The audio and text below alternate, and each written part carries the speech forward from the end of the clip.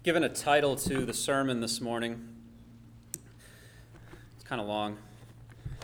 How understanding the human nature of Jesus Christ helps us to live the way God wants us to live. Or if you're taking notes, you can call it the humanity of Jesus Christ.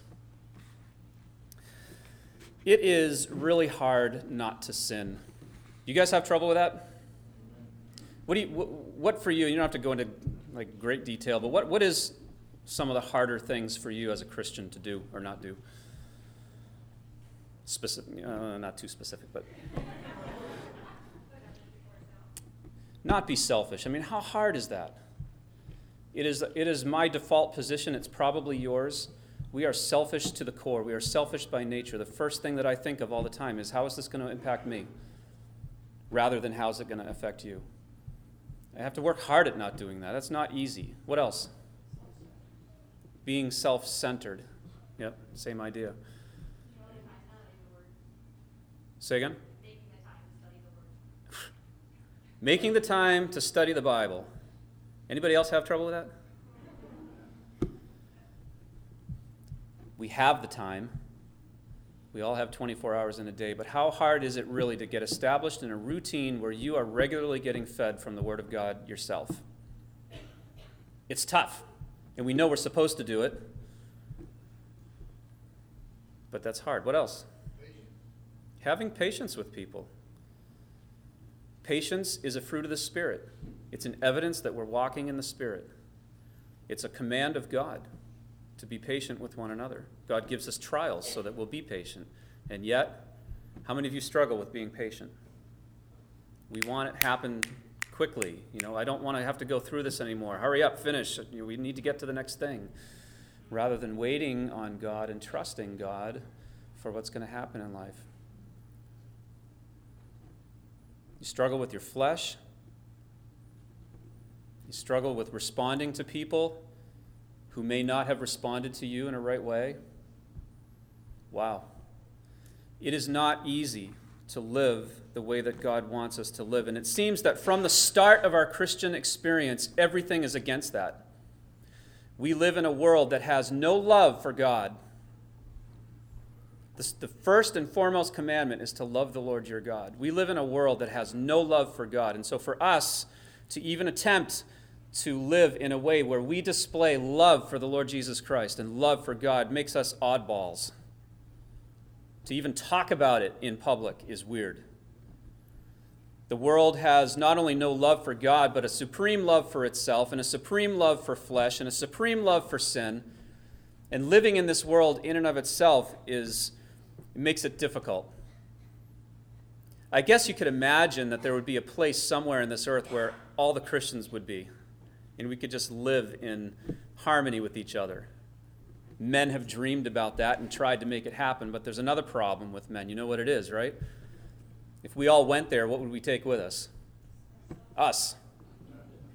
So however we live in now, that's how we're going to live there. We bring with ourselves our own problems, and it speaks to the sin nature that lies within every man. And so not only is the world against me when I try to live the Christian life, I'm against myself. I can try to change myself, but my nature is what it is. God can change my nature, but I can't. And when we try to live for the Lord, we get major resistance from within. It happens to all of us. And you might think that we could get some encouragement from each other to live for the Lord. And I suppose in a setting like this, if we were to be asked the question, well, wouldn't you be interested in helping somebody else to not struggle with this and to help them get over a hump so that they could get over sin? And yeah, but what are you really talking about? We don't do that, do we? You would think that in a community of brothers and sisters in Christ, we would all share in this idea that we need to be a body. We need to help each other out in our Christian lives. But most of the time, we don't. We go home and we live by ourselves. We don't call each other up. We don't talk to each other. We don't meet with each other. We don't try. It happens. I'm not trying to condemn us wholesale. I'm just saying it really doesn't happen as much as it should. And so where do we go? If you are a believer in Christ this morning, I am, Where do I go? Where do I turn to help myself obey God and to change and to be sanctified and to live for Him? The commands are all there. In fact, turn to 1 Peter chapter 2.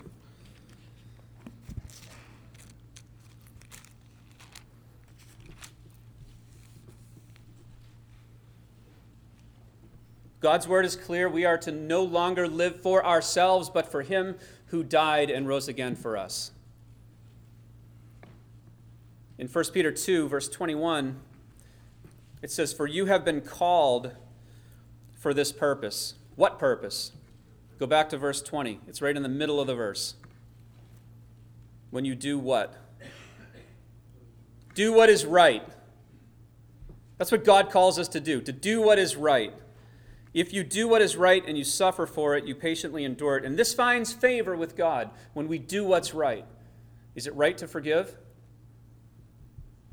Is it right to be patient? Is it right to have others in front of ourselves and think of others as better than ourselves? Is it right to deny our flesh? Is it right to not sin? Yes. It's right to do all of those things.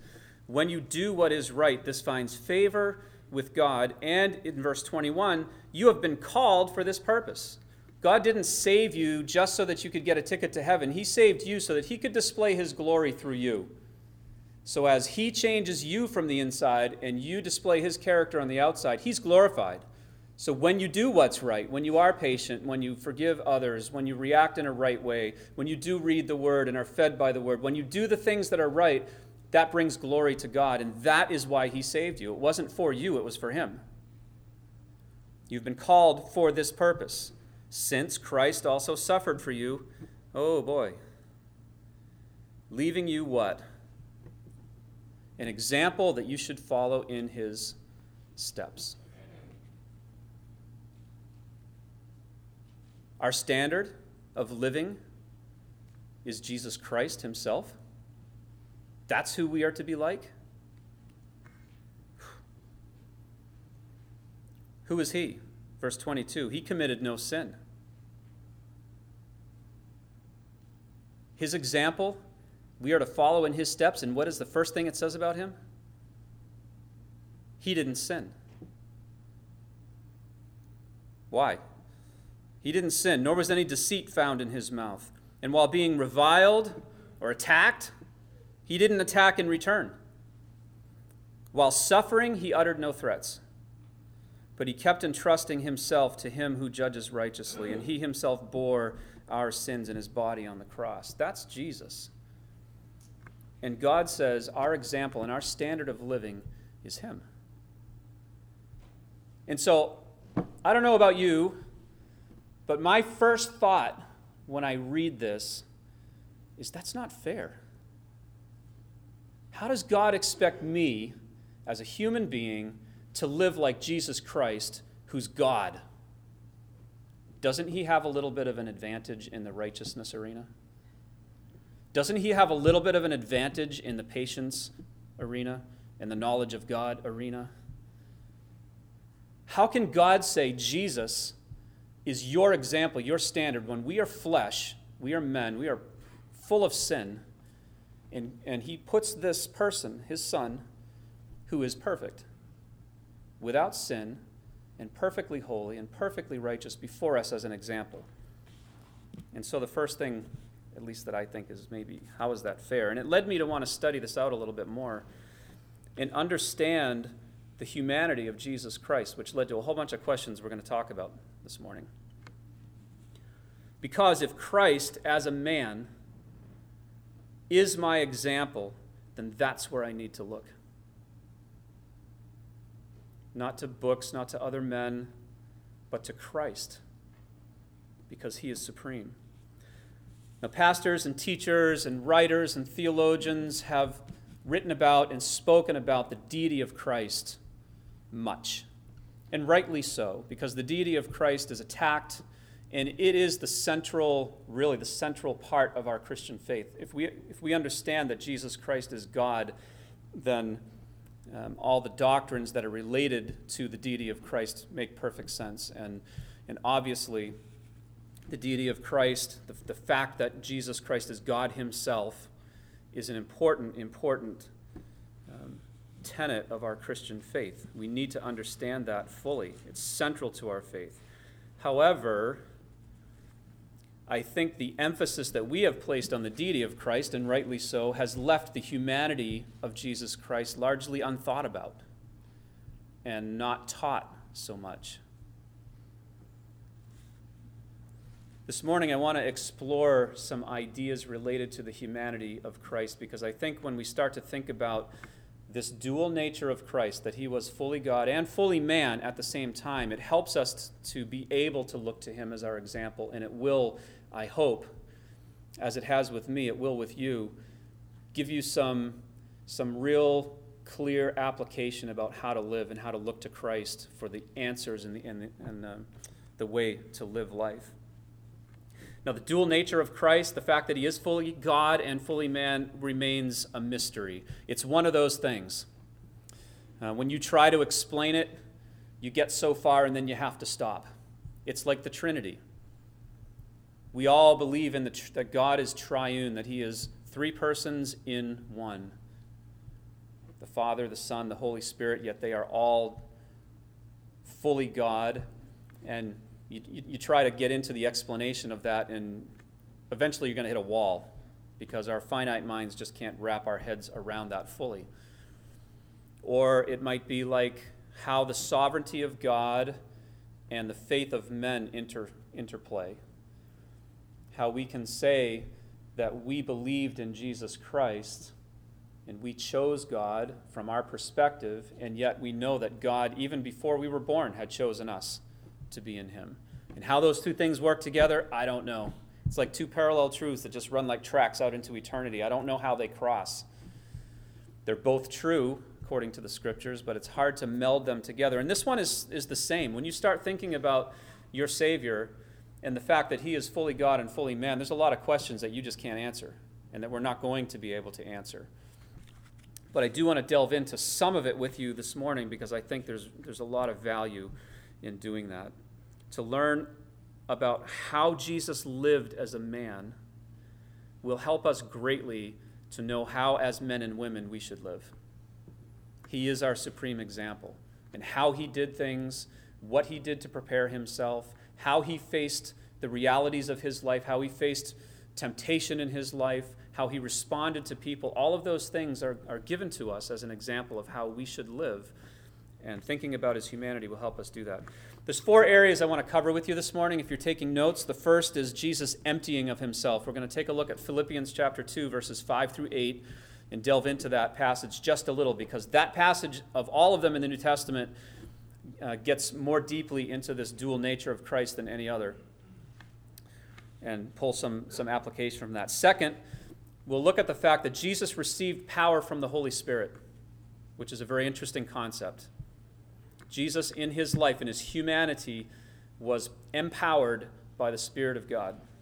Third, we're going to look at the fact that Jesus grew in wisdom. And fourth, we're going to look at Jesus' resistance of temptation. There's a lot of other things we could look at, but these were the ones that I really felt were relevant for this morning. So for the first one, I'd like you to turn to Philippians chapter 2 with me. Philippians chapter 2, verse 5.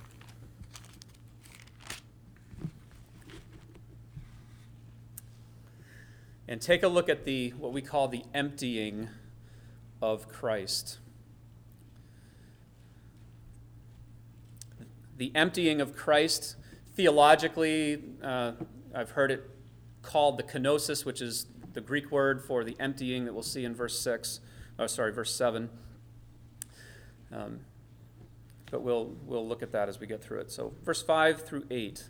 Have this attitude in yourselves, which was also in Christ Jesus, who, although he existed in the form of God, did not regard equality with God a thing to be grasped, but emptied himself, taking the form of a bondservant, and being made in the likeness of men, and being found in appearance as a man, he humbled himself by becoming obedient to the point of death, even death on a cross.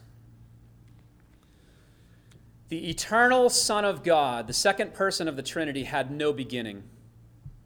John 1:1 says, "In the beginning was the Word, and the Word was with God, and the Word was God." The Word is Jesus Christ. Go down to verse 14 in John 1, and you'll find that the Word was full of grace and truth, speaking specifically of Jesus Christ. And so, as we think of Jesus as the second person of the Trinity, as God, he had no beginning. He was there in the beginning with God. So at the very beginning of our Bibles, when it says, "In the beginning God created the heavens and the earth," Jesus Christ was there, and he was actually the agent through which everything was created. It says in John 1:3 that everything was created by him. Without him nothing was created that was created. He was the agent of creation. He was who God used to create the earth. And so before creation, where was he? He was with God in the beginning. He was there. He existed. So the eternal Son of God had no beginning, but the incarnate Son had a beginning. And we all know where that is. It was with Mary. And I want you to keep your finger there and turn to Luke 1 and read this with me. Luke chapter 1, verse 26.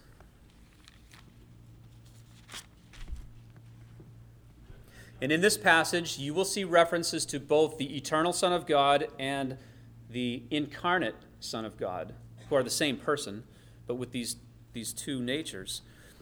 Now, in the 6th month, the angel Gabriel was sent from God to a city in Galilee called Nazareth, to a virgin engaged to a man whose name was Joseph, of the descendants of David, and the virgin's name was Mary. And coming in, he said to her, "Hail, favored one, the Lord is with you." But she was greatly troubled at this statement and kept pondering what kind of salutation this might be. And the angel said to her, "Do not be afraid, Mary, for you have found favor with God, and behold, you will conceive in your womb and bear a son, and you shall call his name Jesus, and he will be great, and will be called," who? The Son of the Most High, the Son of God, the second person of the Trinity, the eternal Son of God who existed before creation. This is him. He is the Son of the Most High. And the Lord God will give him the throne of his father David. So, in the same verse, you have a reference to Jesus Christ as the eternal Son of God, the Son of the Most High, but also a son of David. So he was David's great, and I think you have to go 28 generations to get to Jesus. So he was a man. He was a descendant of David. And he will reign over the house of Jacob forever. Again, another reference to his eternality. And his kingdom will have no end. And Mary said to the angel, "How can this be, since I am a virgin?" And the angel said to her, "The Holy Spirit will come upon you, and the power of the Most High will overshadow you. For that reason, the holy offspring shall be called the Son of God." So how can that be? How can a person have no beginning and have a beginning? How can a person be eternal but not be eternal? I don't know. But Jesus did it. And if you flip back to Philippians chapter 2, we have a few things in here I just want to point out as we begin thinking about this morning.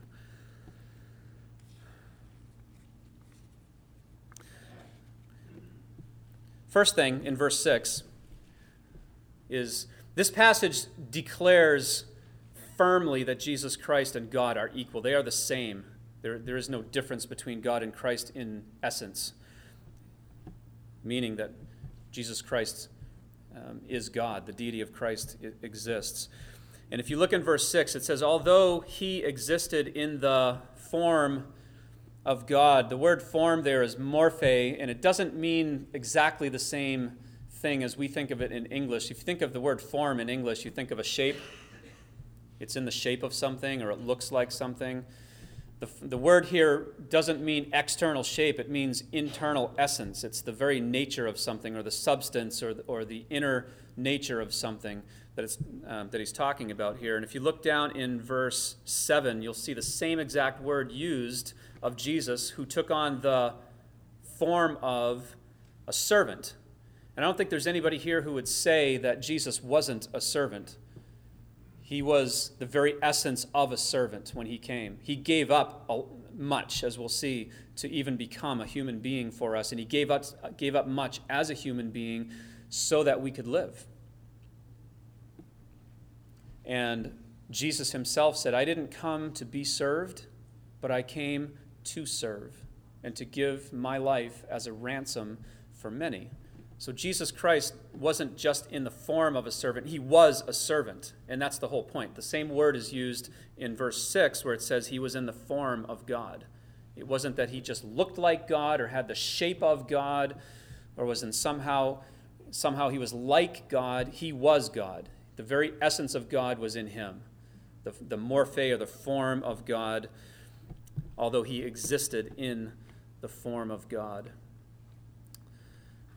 Paul also uses the word isa in the Greek, or it's translated equality in verse 6 at the end, where it says he did not regard equality with God a thing to be grasped. And that word equality, again, that's exactly what it means. It's an equal. If you have a math equation, you have something that's equal on each side for it to work. God and Jesus are part of the same equation. They are equal. They are the same. There's no difference in essence. They are both God. They were both the Creator, although they are two persons. So if Jesus is equal to God, then he must be God. So how does this work then when it says that he did not regard equality with God a thing to be grasped, but he emptied himself? So the big questions are, did Jesus cease being God when he became a man? Did he give up being God? So who is God? God is omnipresent. He is omniscient. Omnipresent meaning he's everywhere. There's nowhere you can go where God is not. Jesus Christ was limited in time and space to a point in history, just like we are. None of us can really even fathom being in more than one place at once. Maybe some of us would like to be more than one place at once at times, so we can get more done. But how could you even think about it? I mean, all of our existence, we think of ourselves just from within ourselves. We can only see what our eyes see. I can't see what's going on in Florida right now. But God can, because he's there, while at the same time being here. He's everywhere at once. That's what makes him God. So did Jesus stop being God when he took on human form? No. What about the knowledge of God? Is there anything God doesn't know? And we pride ourselves in knowledge. We study, we earn degrees, we go to college, we read books, we experience things in life, and we become knowledgeable about this, that, or the other thing, and we are proud of our knowledge. But God's knowledge, everything we know comes from him. Everything we discover in this life came from him. I've heard it said God knows everything there is to know in one single act of knowing. He just knows. God doesn't learn. God doesn't need to study. He's the test maker. He made the world. And so when Jesus came, and we'll see that he grew in wisdom. Jesus was a baby. He was a child. He was a teenager. He became a man and went through our human experience, and he learned along the way. Does that mean that he's no longer God? It's kind of tough questions. It says in the verse that he did not regard equality with God a thing to be grasped. So whatever this dual nature ends up being in your mind or mine, whatever it is in truth, Jesus was willing to give it up. He didn't regard this equality with God something that he was going to hang on to, but in contrast, he emptied himself. And there's a key thought in here I want you to get to. Jesus did not empty out anything from himself. So when Jesus became a man, he didn't become anything less than he was when he was God. He didn't empty out his deity. He emptied himself, is the way it's put. And I think that's a key distinction in helping us to understand that. He didn't lose his divine nature, but it's almost backwards math. In order to make something more than it is, you have to add to it. But he became more than it is by emptying himself. So he added by subtracting, kind of, which is an odd thought in itself. I read a couple of illustrations about this that they were helpful. They're not perfect, but maybe will help us to kind of see how this works. And I'll get to the application here in just a second. Picture yourself walking into a new car showroom. It's time to purchase a new car. And so you walk in and the salesperson shows you the car that you are really, really interested in, and it is fine. It's shiny, it's sporty, it's whatever you like. And you want to drive it, you want to test it out. So he gives you the keys, and you get in, and you take the car out for a spin. And you get it up on the highway, and you roll down the windows, and you're really liking this. It's an awesome car. You get off the highway, and you start taking the car out into some back roads, but it's been rainy, and there's been some puddles and mud, and it's covered the road. And so you have a little fun with the car, and you start slip-sliding all over the road, and you spin up the tires, and you're checking out the brakes and seeing how fast the car can go and having some fun with it. And you drive back to the dealer, and the car is totally encased in mud. Like one of those trucks that have been out in mud, and you know what they look like. All you can see is the little windshield things. And aside from the horror of the salesperson, you could say of that car, was that still a brand new, shiny car?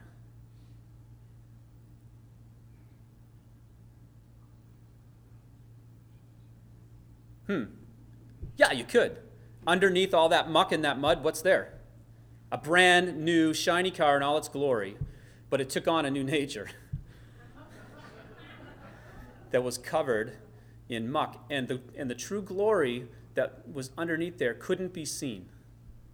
It was there, but it couldn't express itself the way that it really should be able to express itself. And it probably will again.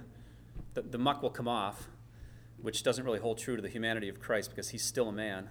So the illustration doesn't prove all the way through, but the glory was there.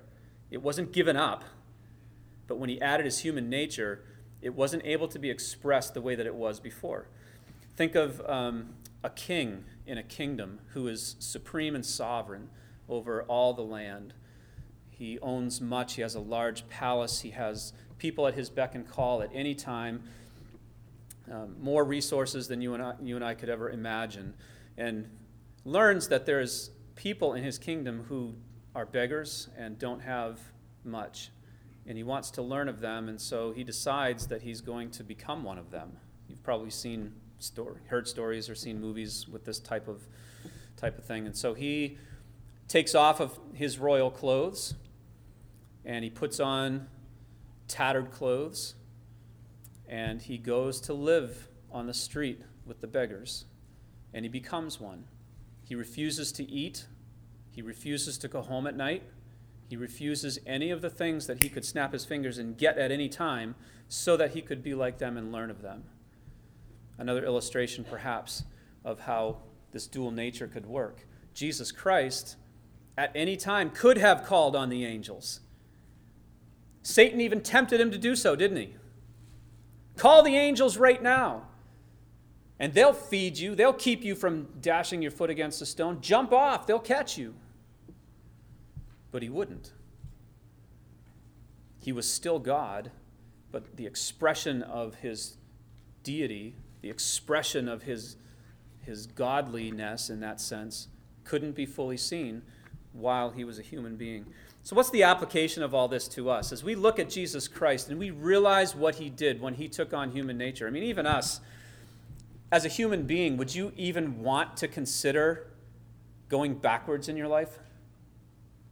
Would you want to consider having less than you have now? It doesn't make sense.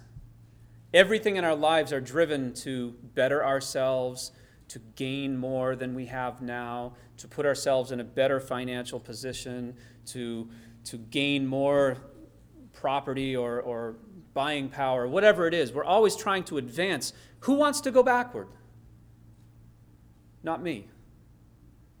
And yet, what did Jesus Christ, in an extreme way, do when he took on flesh? Would you want to be going to be God and then become a man? Knowing what humanity is like? No way. So even in that simple thought, to think about the fact that Jesus Christ emptied himself and took on the form of a servant so that he could become obedient, even to the point of death, should cause a heart response in us that is just overflowing with thankfulness. He did what no one else would do. He did what we would never do. He lowered himself. He emptied himself and gave of himself for us. And that fact ought to just call us to worship. It ought to call us to humbly thank God for who he is and what he's done for us, at a minimum. But there's also a call to action in this passage. Did you catch it at the very beginning? In verse 5? Let this mind be in you, which was also in Christ Jesus. And what type of a mind is that? One who humbles himself and serves others. What an example. You want to look to the world for your example of how to live as a Christian, go ahead. You're not going to find it. You want to look to yourself, you're not going to find it. But Jesus Christ is the perfect example for us. What did he do? He gave up his rights, so to speak. He gave up the ability to express his divinity and took on humanity so that he could suffer. He did many wonderful things while he was here. He healed people, he taught people, he helped people, but his one goal in taking on flesh was to go to the cross and to suffer. And he suffered all along the way. He suffered physically, he suffered mentally, he suffered socially. Jesus never owned a house, he never owned property. The whole time he was here, he gave his life for others. And what an example that is. And we are called to have that same mind. Have this mind in you. Let this mind be in you, which was also in Christ Jesus. So the emptying, great example for us in the life of Jesus as he took on humanity, for us to remain humble and seek the fear of God in our life as we live with each other. Second one, I'd like you to turn to Acts chapter 10. Second one is the resource of the Holy Spirit.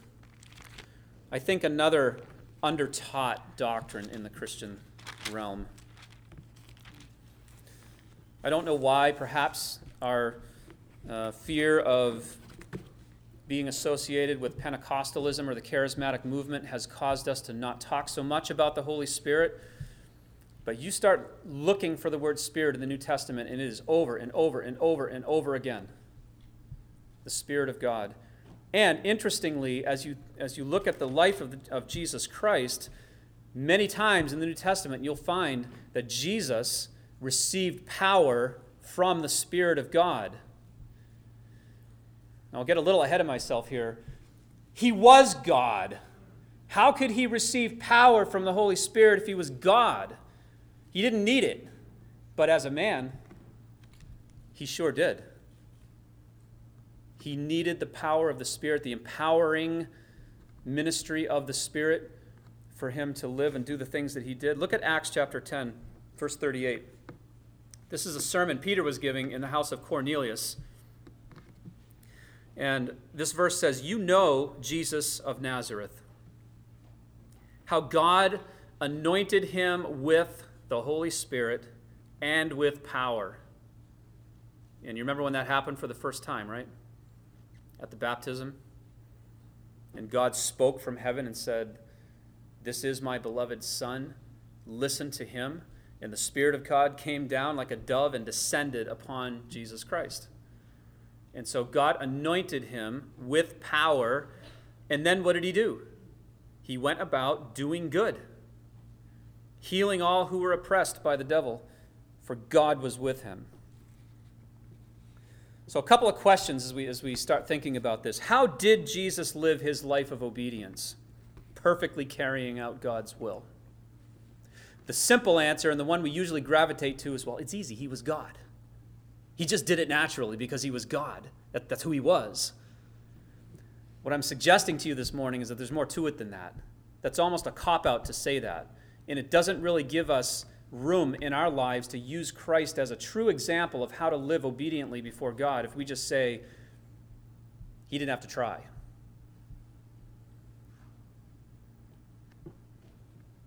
If Jesus was perfectly divine, is it really possible for us to follow in his steps, not being divine?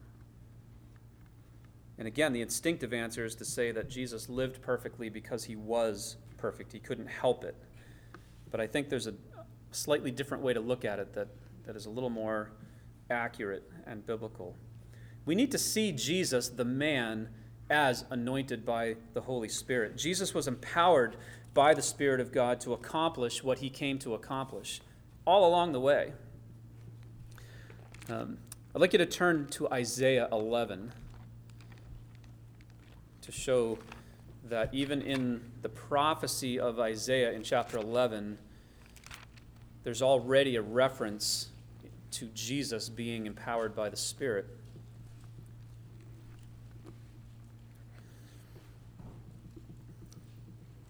Verses 1 through 3. It says, "Then a shoot will spring from the stem of Jesse." Jesse being in the line of Christ, the shoot being Christ himself. A shoot will spring from the stem of Jesse. It's speaking of Jesus Christ. "And a branch from his roots will bear fruit. And," what's the next phrase? "The Spirit of the Lord will rest upon him. The Spirit of wisdom and understanding, the Spirit of counsel and strength, the Spirit of knowledge and the fear of God, and he will delight in the fear of the Lord, and he will not judge by what his eyes see, nor make a decision by what his eyes hear, but with righteousness he will judge the poor." So these are things that we desire, aren't they? Do you desire to have wisdom in making good decisions in your life? Do you desire to have understanding? I do, pretty much above everything else. That's what I would like to have in my life. To be able to see clearly the path that I need to take. And I think everybody would say amen to that in one way or another. A spirit of counsel and strength, to be able to see what is the right decision in this situation and to be confident in the steps that I take. A spirit of knowledge and fear. Sure, those are things that I desire in my life. That's why I read the Word. That's why we study it together and preach. We want to grow in our knowledge of God because the knowledge of God is the precursor to the fear of God and living for God. You have to know. You have to have the knowledge. And where does it come from? The Spirit of the Lord will rest upon him. The Spirit of wisdom and understanding and knowledge and counsel and strength. They come from the Spirit of God. And as you look at the way that Jesus handled himself, how would you have handled yourself with the Pharisees? How would you have handled yourself with Peter? How would you have handled yourself with the Samaritan woman? In each instance, as you watch what Jesus did, these things were absolutely true. He had a spirit of wisdom and understanding and counsel and strength and a fear of God all the way through. How did he do that? Again, the easy answer is to say he's God. It just happened that way, but no. Why is the reference here to the Spirit of God empowering him to do these things? Because we need to know it. Because that's where our power comes from as well. You don't need to turn there if you don't want, but Luke chapter 4 is another example of this. And as you look through the Gospels, you'll find these references to the Spirit, which I generally just kind of bounce over. They're there, never really think about them. Luke 4, verse 17.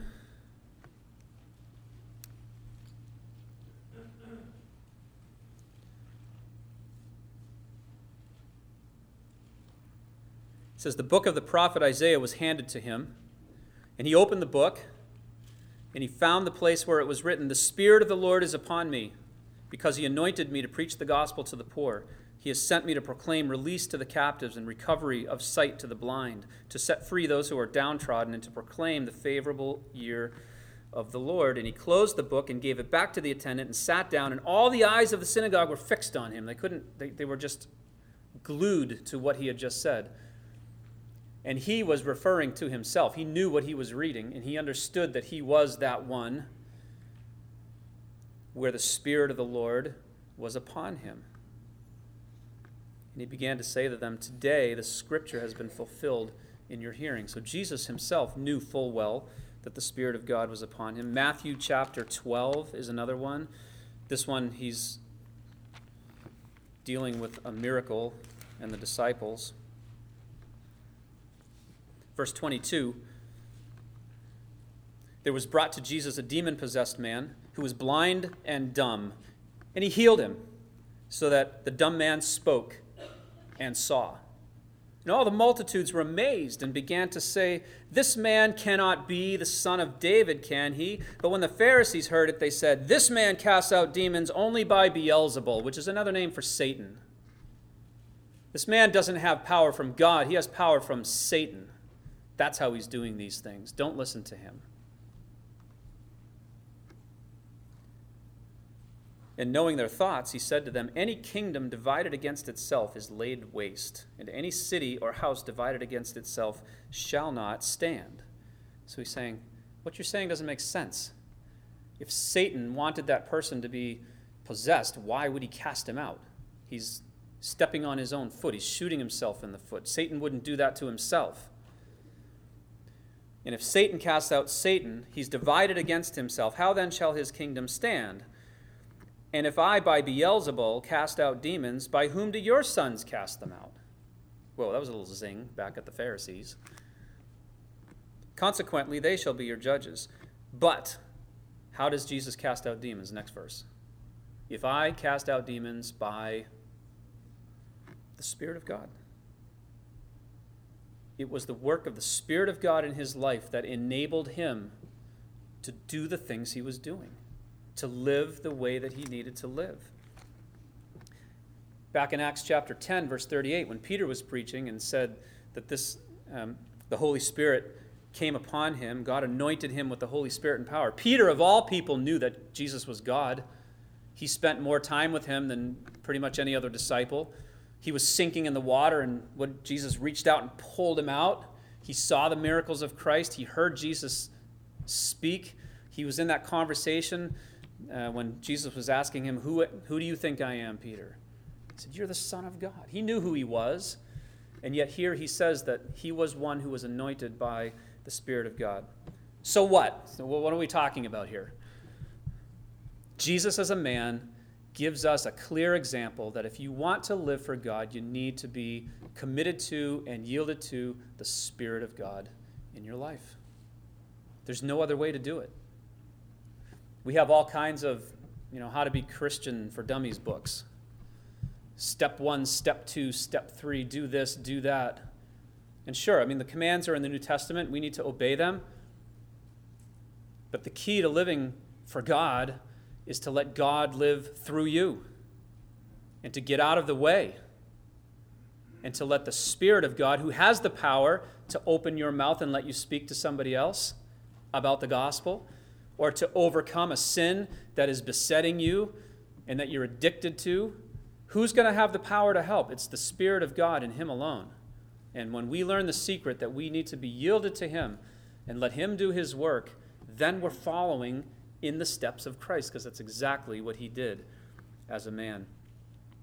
Acts chapter 1 and verse 8 says, after this, who's going to come upon you? The Spirit of God, let me just read it. You shall receive power when the Holy Spirit has come upon you, and you shall be my witnesses, says the Lord. It's the power of the Spirit of God in our lives that enables us to preach, enables us to speak to our neighbors, enables us to overcome sin, to not yield to the flesh, to be patient, to have that disciplined time of reading the Word. It's the Spirit of God that's going to allow us to do those things. Let Him work in your life.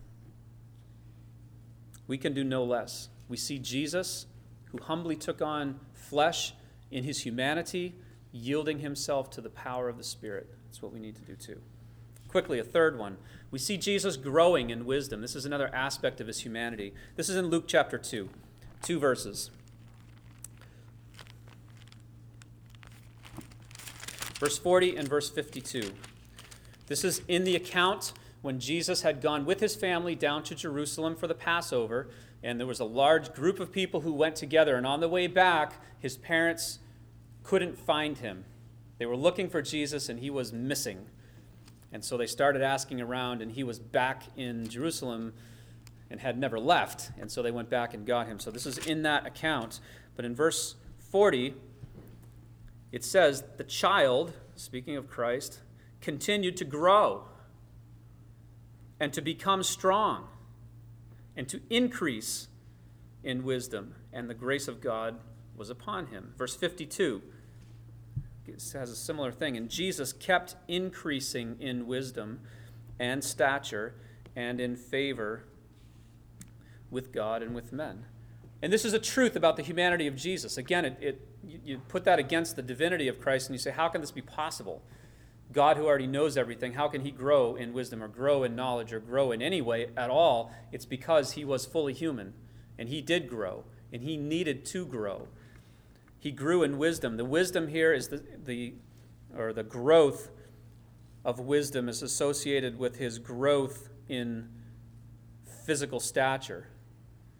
And so just as you think of a young child, and many of us are old enough now, you visit kids once a year, twice a year, and every time you see them, they've grown a little bit, and they look different. And pretty soon they look like they're little adults, and then pretty soon they are adults, and you see that growth process, especially when you haven't seen somebody for some time. Well, Jesus went through that same thing. He grew as a man.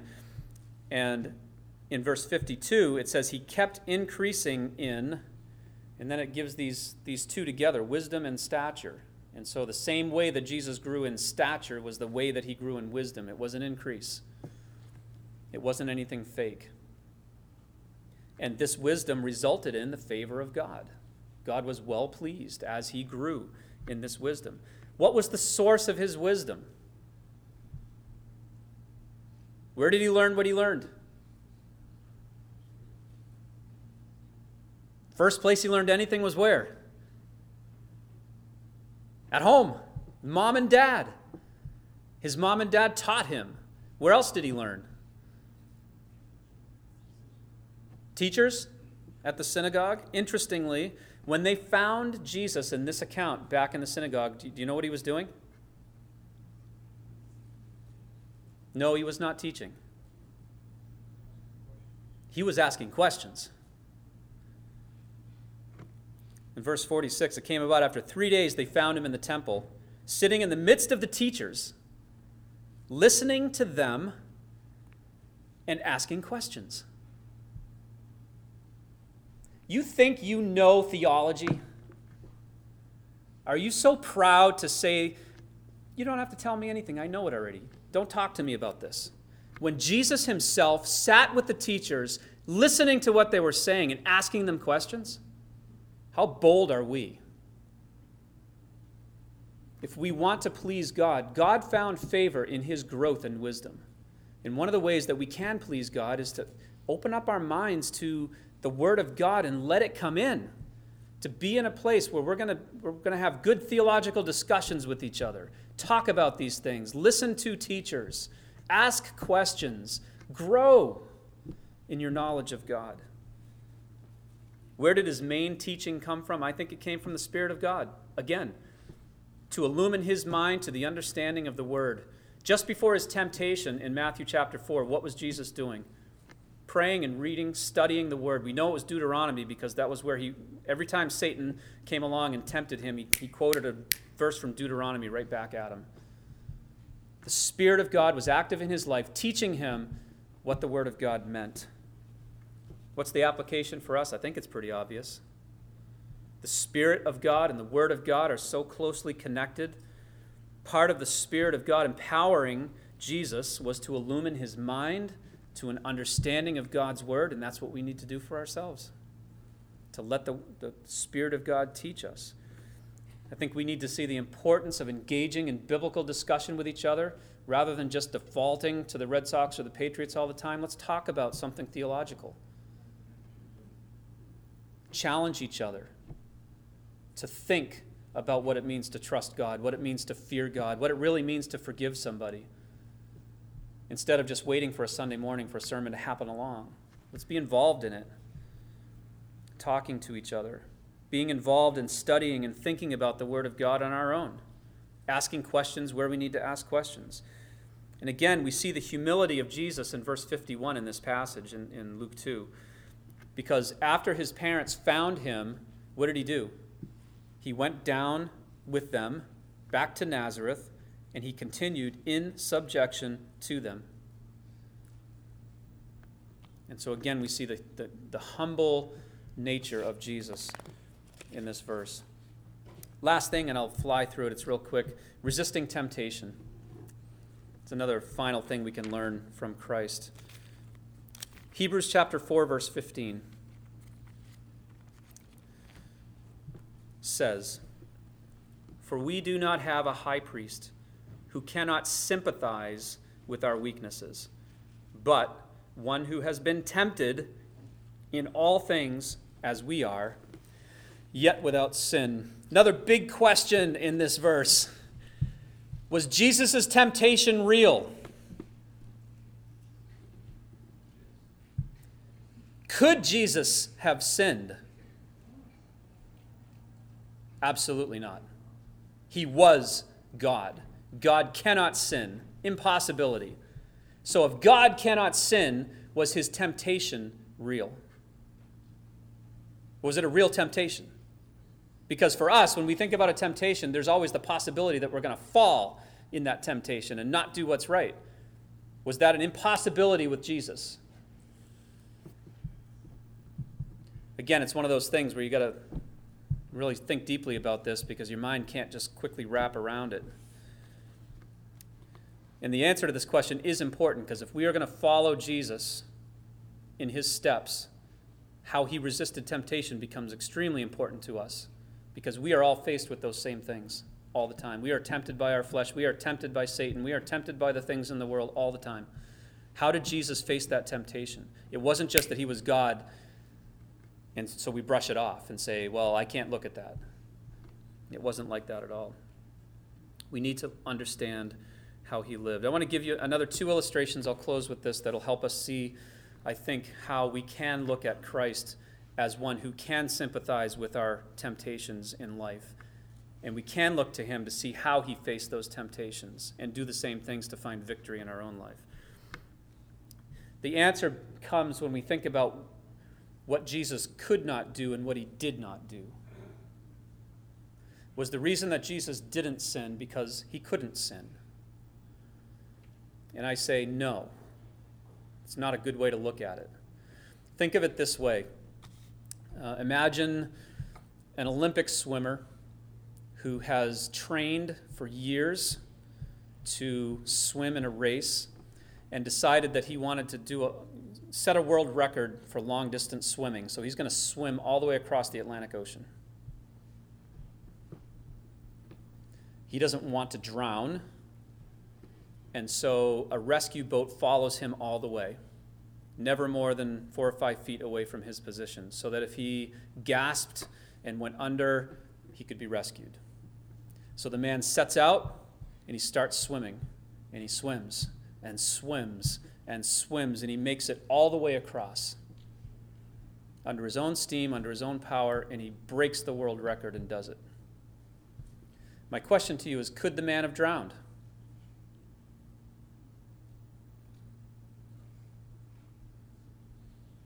Could he have drowned? No. There was a boat right there. They wouldn't have let him drown. I mean, I suppose you could say that, something could have happened to the boat, but I'm saying in the illustration, it's impossible. The swimmer could not have drowned. The power was there to make sure that he did not drown. But did he drown? No. Why? Because he swam. He prepared. He went across on his own power. And I know, again, there's no perfect illustration of this, but think of it in those terms. Jesus didn't sin, not because he couldn't sin, but because he didn't sin. He chose to not sin as a human being. He chose to read the Word of God. He chose to pray. He chose to prepare himself for the temptations of Satan. Do we? If Jesus needed to, how much more do we need to do that? Maybe a brilliant mathematician is going to take a test, and the teacher says, you can use your calculator. And the calculator's sitting there on the desk, but he takes the entire test and doesn't even turn it on. Does all the figuring in his head or on paper, and he aces the test. Got 100. Could he have failed? Same question. No. He had the calculator right there. All he'd do is plug in the numbers and he'd got the answers correct. But he didn't use it. Kind of the same idea. Could Jesus have failed? No. Could he have given in to the temptation? No. Did he? No. But not because he couldn't. It's because he didn't. He studied the Word. He read. He prayed, and he relied on the power of the Holy Spirit. Look at the humanity of Christ differently. When you're struggling in your own life with sin, when you're struggling with, what do I do? How do I live? How do I answer these questions? How do I make this decision? What am I supposed to do? Look to the human Jesus. Look to the man Jesus, who is God, and see how he lived. See how he humbled himself. See how he relied on the power of the Holy Spirit. See how he gave himself and served others. See how he read and studied and grew in wisdom, and apply those things to your life. You want to grow as a Christian? He gave us the example. It's all right there. You wonder why we keep harping about keep reading the Word, keep praying, keep trusting in God and the Holy Spirit. That is the key. That's the answer to living a holy and a righteous and a faithful life, an obedient life to God. If these things aren't in place, we're going to default to our old nature. We're going to default to our sin. And we're going to keep struggling and keep struggling. And that's all I have to say about that. Let's pray. Father, I thank you that you have given us such a supreme example for us to look at and to live by in the Lord Jesus Christ. And I pray that our thoughts about him would be thoughts of praise and worship and thankfulness as we think about the fact that you, as God, came to the earth and took on a human form so that you could ultimately not only live with us and be with us and teach us, but so that you could sacrifice yourself wholly and completely for us. We thank you for that. We are humbled by it. And I pray that we would apply these truths to our lives, that we would be more apt to be humble before people and before you, that you would help us to grow in our own wisdom and understanding of your word, that we would release control of our lives from ourselves and give it to the Holy Spirit, who's able to help us with these things and to face temptation, Lord, like you did, by understanding your word, by praying and relying upon you when the temptation comes. And so, Lord, just ask that these truths would be burned into us and help us to apply them in ways that will help us grow. In Jesus' name, amen.